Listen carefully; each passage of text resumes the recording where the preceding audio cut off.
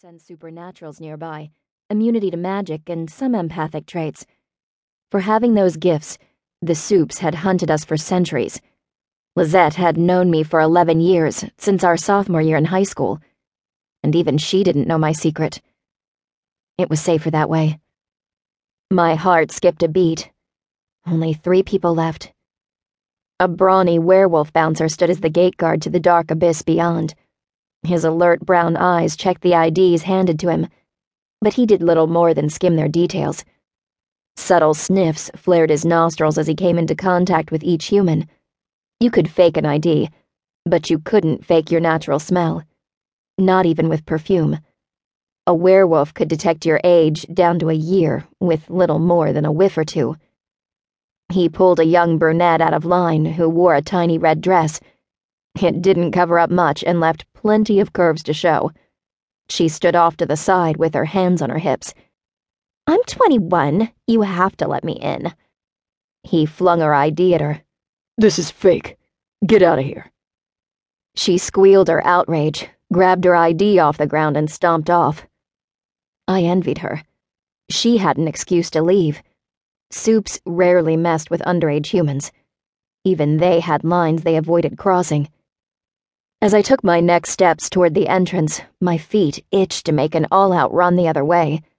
Even the military hadn't made me strong enough to deal with this kind of crap.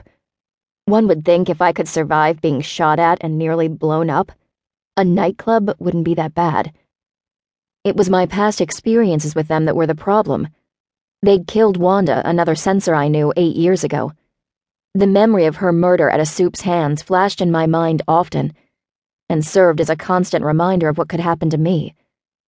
I'd known Lizette since before the incident, making her the only supernatural I could tolerate. We stepped up to the bouncer and handed over our IDs. I pretended not to feel the claws raking against my psyche from being so close to him. Lack of regular exposure to Supes made them more difficult to be around. Slow, deep breaths brought some relief. The werewolf did the same cursory check as he had with the others while sniffing us out. He gave my friend a subtle nod. It must have been some kind of supernatural acknowledgement. His eyes didn't even linger on me before he waved us inside. It took a moment for my eyes to adjust to the dimness of the lengthy hallway. Black walls enclosed me tightly. Only the solitary words, "Mousetrap," written in dripping blood-red letters, decorated one side. I suppressed a shiver and tried not to think of their implied meaning. No wonder I was paranoid. Several humans crowded the corridor, already caught in the supernatural snare. They had the glazed eyes of those who had imbibed one too many drinks, or maybe more since one fell down. I stepped over him and kept going. Once we moved into the main room, we found ourselves sucked into a huge crush of dancers. The capacity had to be close to the max, despite it being almost the size of a basketball court. Did they want us packed in like sardines? Lizette split off from me with a small wave. I fought my way to the bar and ordered a drink. The vampire attending it had shaggy brown hair and dark eyes. An ice-cold feeling came from him, shocking my senses with its frigidity. Deep, subtle breaths pushed the feeling down. If I stopped avoiding his kind so much, this sort of thing wouldn't happen. The vampire produced my grenadine-laced Long Island iced tea with a flourish moments later. His smile, though fangless, showed more than a little interest. I gave him some cash and hurried away to find a semi-quiet corner, as far from any non-humans as possible. That turned out to be about 15 feet, but it was the best I could do under the circumstances. Lizette had already joined the throng of dancers.